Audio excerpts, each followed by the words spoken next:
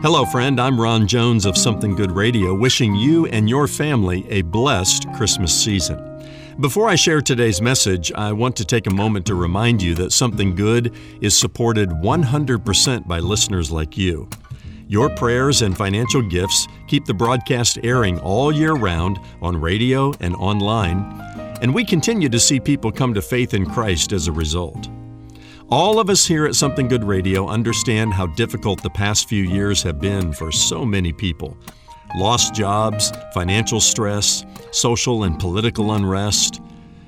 One thing you can do to help hurting people find the hope they're looking for is to prayerfully consider sending a special year-end tax-deductible gift to Something Good Radio, and do this before December 31st. It's during times of adversity in this life when people begin to seek answers about the next life. Many will be doing that for the first time in the days and weeks ahead.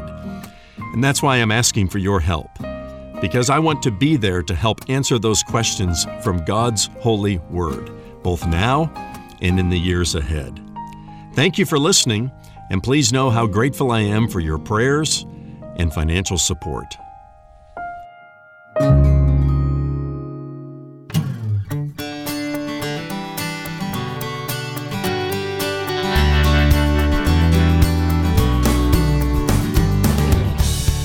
And behold, you will conceive in your womb and bear a son, and you shall call his name Jesus. Hello, I'm Brian Davis, and you're listening to this Christmas Day edition of Something Good with Dr. Ron Jones. Thanks for spending part of this great and glorious day here with us. Well, Jesus is known by many names, and for the past several days, Ron has taken an in-depth look at 6 of them, but he may well have saved the best for last. It's the name Jesus. And what a beautiful name it is. Stay with us now as Ron wraps up his teaching series, Knowing God by His Christmas Names. Or visit somethinggoodradio.org to listen to the broadcast on demand on your schedule. That's somethinggoodradio.org. From Atlantic Shores Baptist Church in Virginia Beach, Virginia, where he serves as lead pastor, here's Ron with today's Something Good Radio message, Jesus. Let's begin in Matthew chapter 1 and verse 21, where it says, "She will bear a son, and you shall call his name Jesus, for he will save his people from their sins." You know, some people are so famous, we know them by their mononym. That's a new word for me. It probably is for you too. A mononym is a single name. Examples from the entertainment world include Cher, Prince, Elvis. How about Bono or Adele? Here's one. You probably already thought of this one. Beyoncé. These are all musicians and singers that we know by a single name. Kanye West recently changed his name from 2 words to 1. He now calls himself Ye. And that threw me into a state of confusion because he named his son North, and now I'm wondering, is his son's name Northwest or North Ye? It probably doesn't matter. Soccer fans recognize the name Pele, a single name, Pele, as the soccer goat.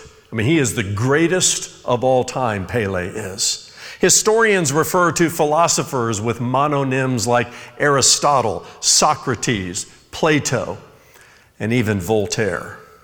But there is one person in history and in eternity who is truly the greatest of all time. He has no comparison.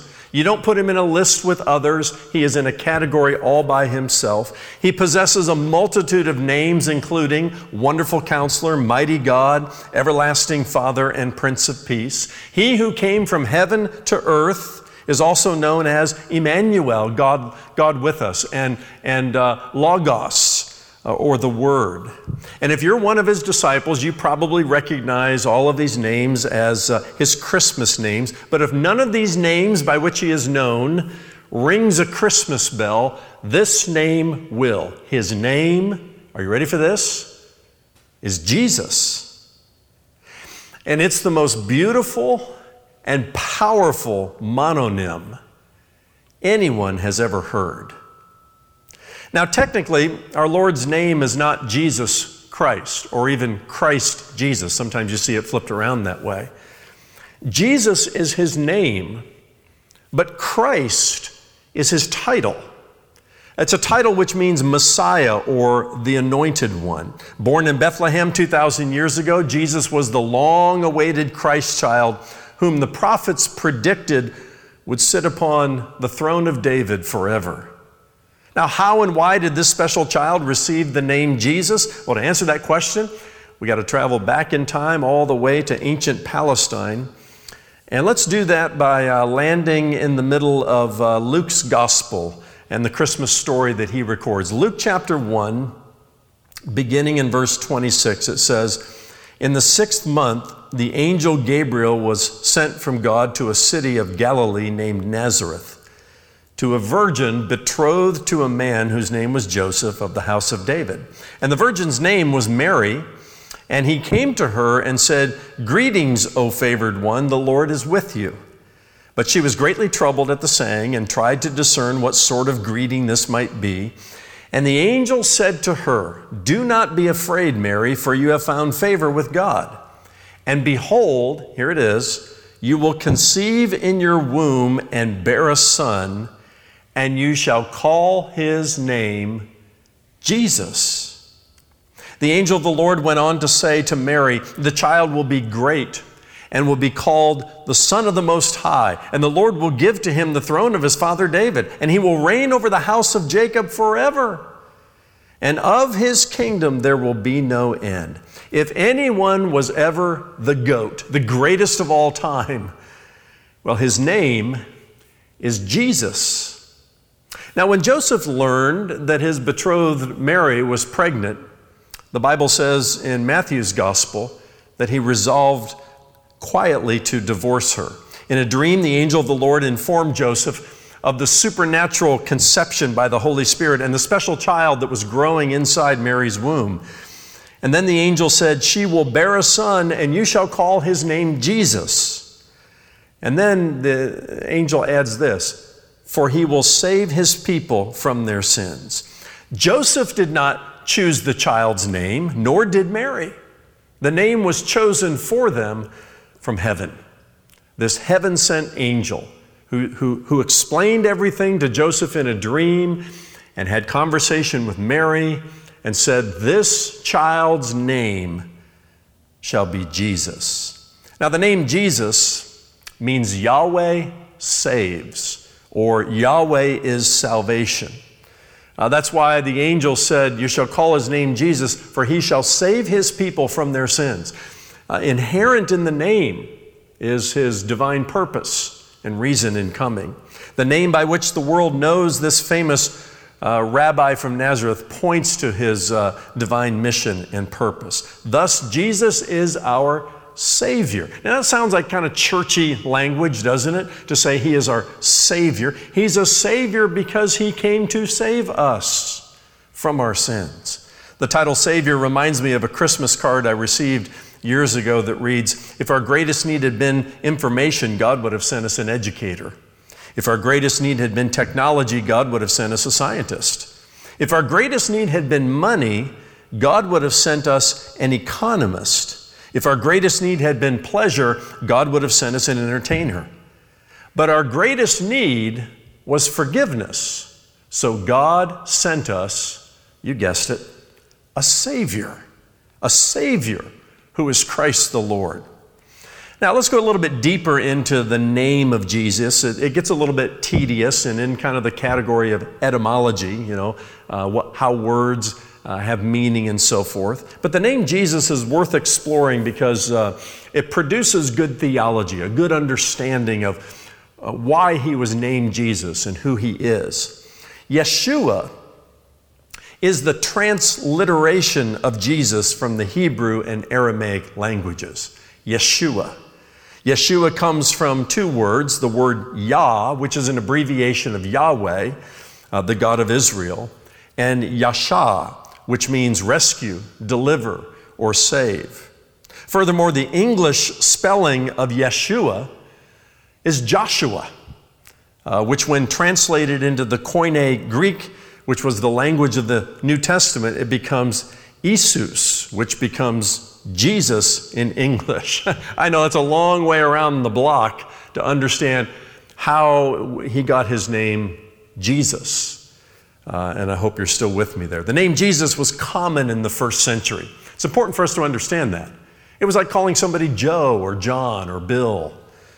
So common, and the name Joshua, which is related to Jesus, was common in the first century as well. I know something about common names because I have one of those common names, at least in my generation. But there's no further distinction to me. I mean, I start and I end with commonality. I'm kind of like a raindrop falling from the sky into the big blue ocean, and it just kind of blends in with everybody else. I mean, there's so many Ron Joneses out there. Very common name.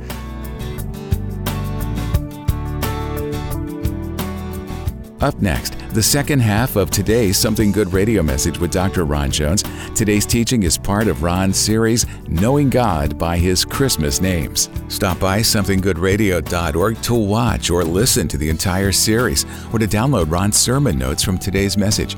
That's somethinggoodradio.org. What should we do with this man called Jesus? How do we honor his name? Find out next in the rest of today's Something Good radio message, Jesus. Once again, here's Dr. Ron Jones. Jesus, on the other hand, identifies with common people by assuming a very common name in the first century, but by adding Christ, by adding a title to his identification. He is Jesus Christ, Jesus who is the Christ. Well, that quickly reminds us that he is uniquely the anointed one. Uniquely the one that all the prophets were talking about for centuries. And speaking of Joshua, well, just as Old Testament Joshua led the Israelites to take possession of the promised land by defeating enemies like the Canaanites, Jesus leads us to victory over sin and death and even the devil. So what's in a name like Jesus?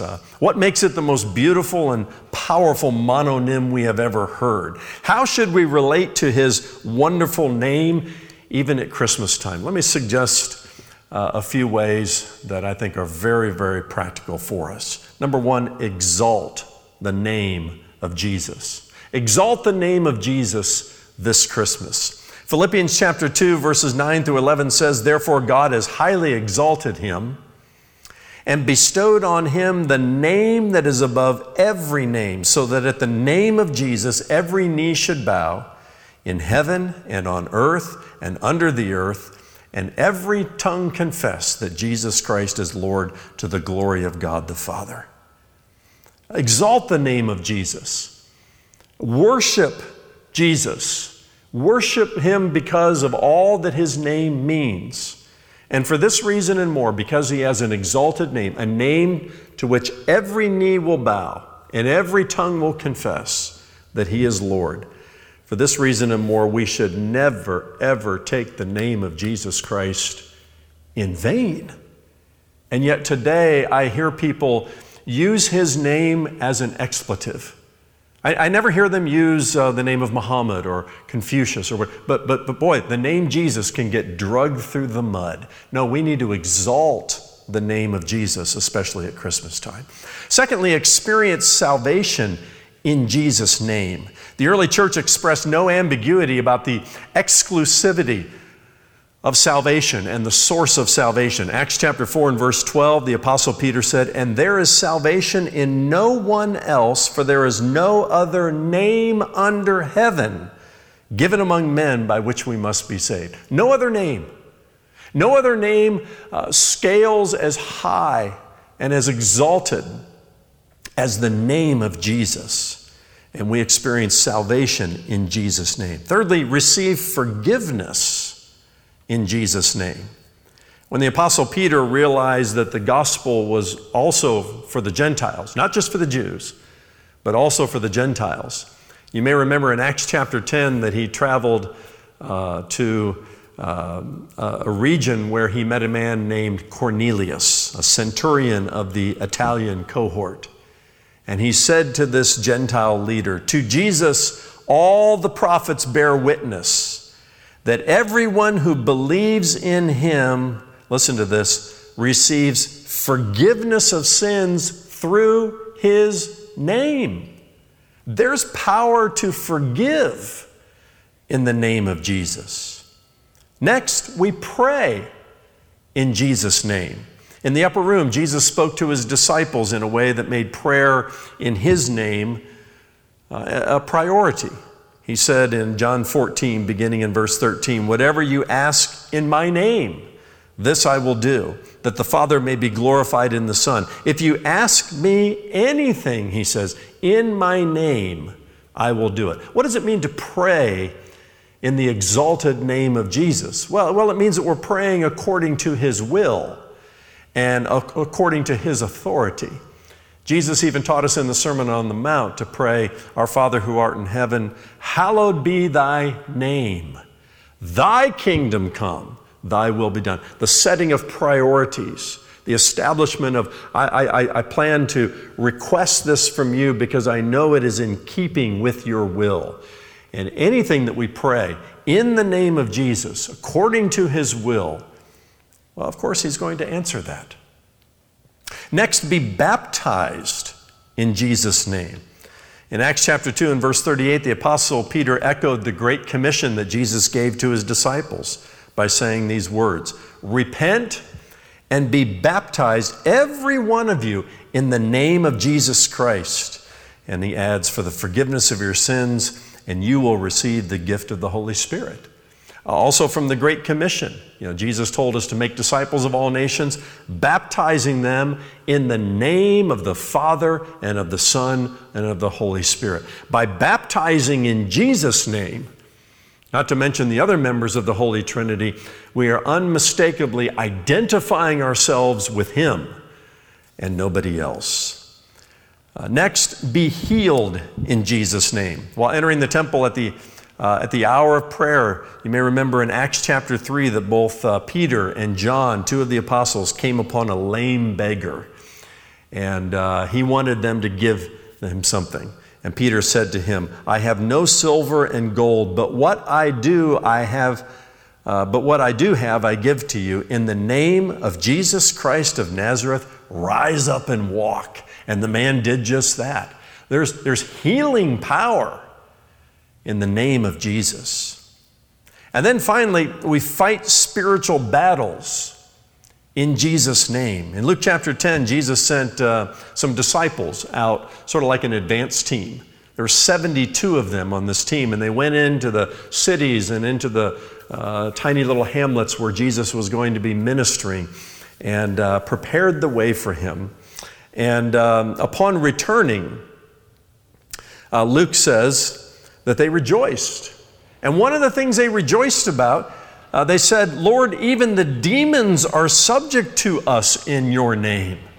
Yeah, they were able to step into the spiritual world and in the name of Jesus command demons here and there. Even the demons respect the power in the name of Jesus. This is all part of the Christmas story. His name, this child's name that was growing in Mary's womb, shall be called Jesus. And there's no more beautiful or powerful or significant or exalted name than the name of Jesus. Hillsong recorded a beautiful song that's sort of become an anthem in the church. We sing it often here at our church, titled, "What a Beautiful Name It Is." And the chorus goes like this: "What a beautiful name it is. What a beautiful name it is. The name of Jesus Christ, my King. What a beautiful name it is. Nothing compares to this. What a beautiful name it is, the name of Jesus." And then when the chorus repeats it, it changes slightly to "what a wonderful name it is," followed by "what a powerful name it is." Yeah, when you think of the name Jesus, it's beautiful, it's wonderful, it's powerful, it's inspiring. There's only one mononym that is worthy, friend, of our Christmas worship. And it's not Beyonce, it's not Elvis, it's not Aristotle or Socrates or Pele. The one name exalted above all names in heaven and on earth that is worthy of our Christmas worship. His name is Jesus. Don't forget that name, especially at Christmas. Worship this baby, this child named Jesus, because he came to save his people from their sins. Do you know him as Savior this Christmas? Or do you just kind of know him as a good teacher, a moral leader? No, he came to be your Savior. And I want to encourage you this Christmas to consider the name Jesus in all of its meaning, in all of its power and beauty and glory and wonderfulness. And make your way to Bethlehem and worship this Christ child. This child with a single name that is worthy of our Christmas worship. His name is Jesus.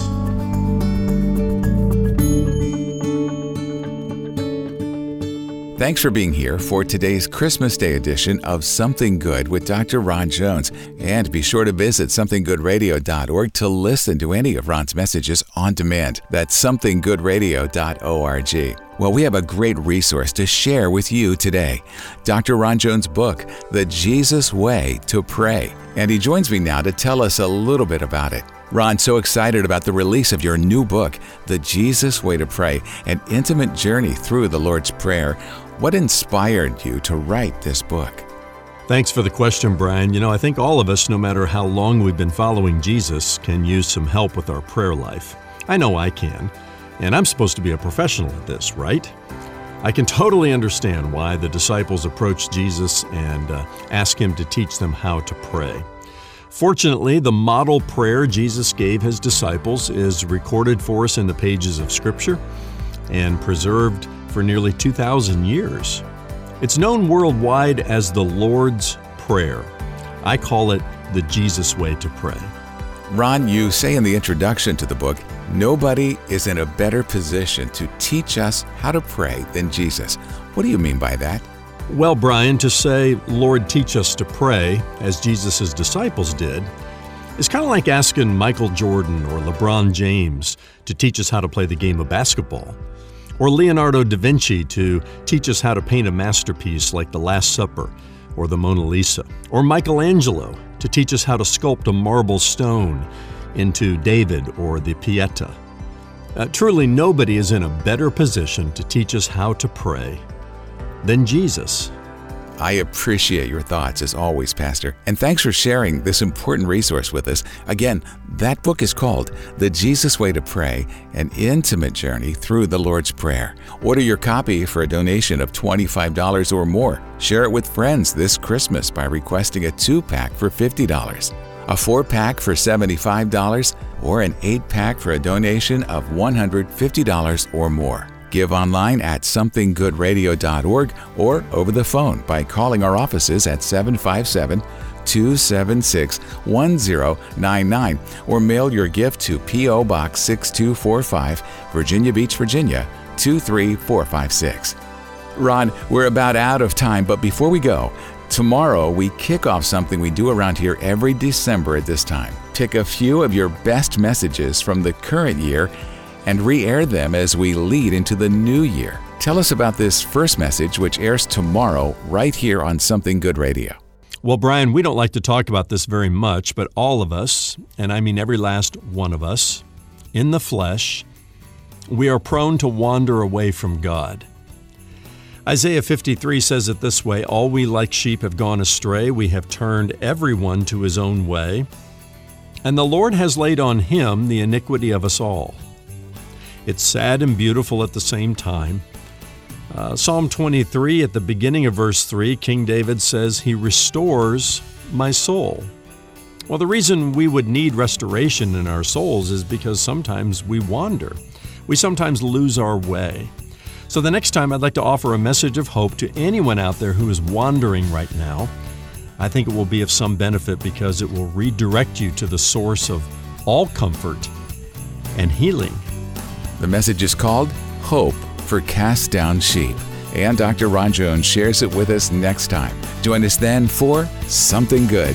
For Ron and the entire team here at Something Good Radio, I'm Brian Davis saying Merry Christmas and thanks for listening.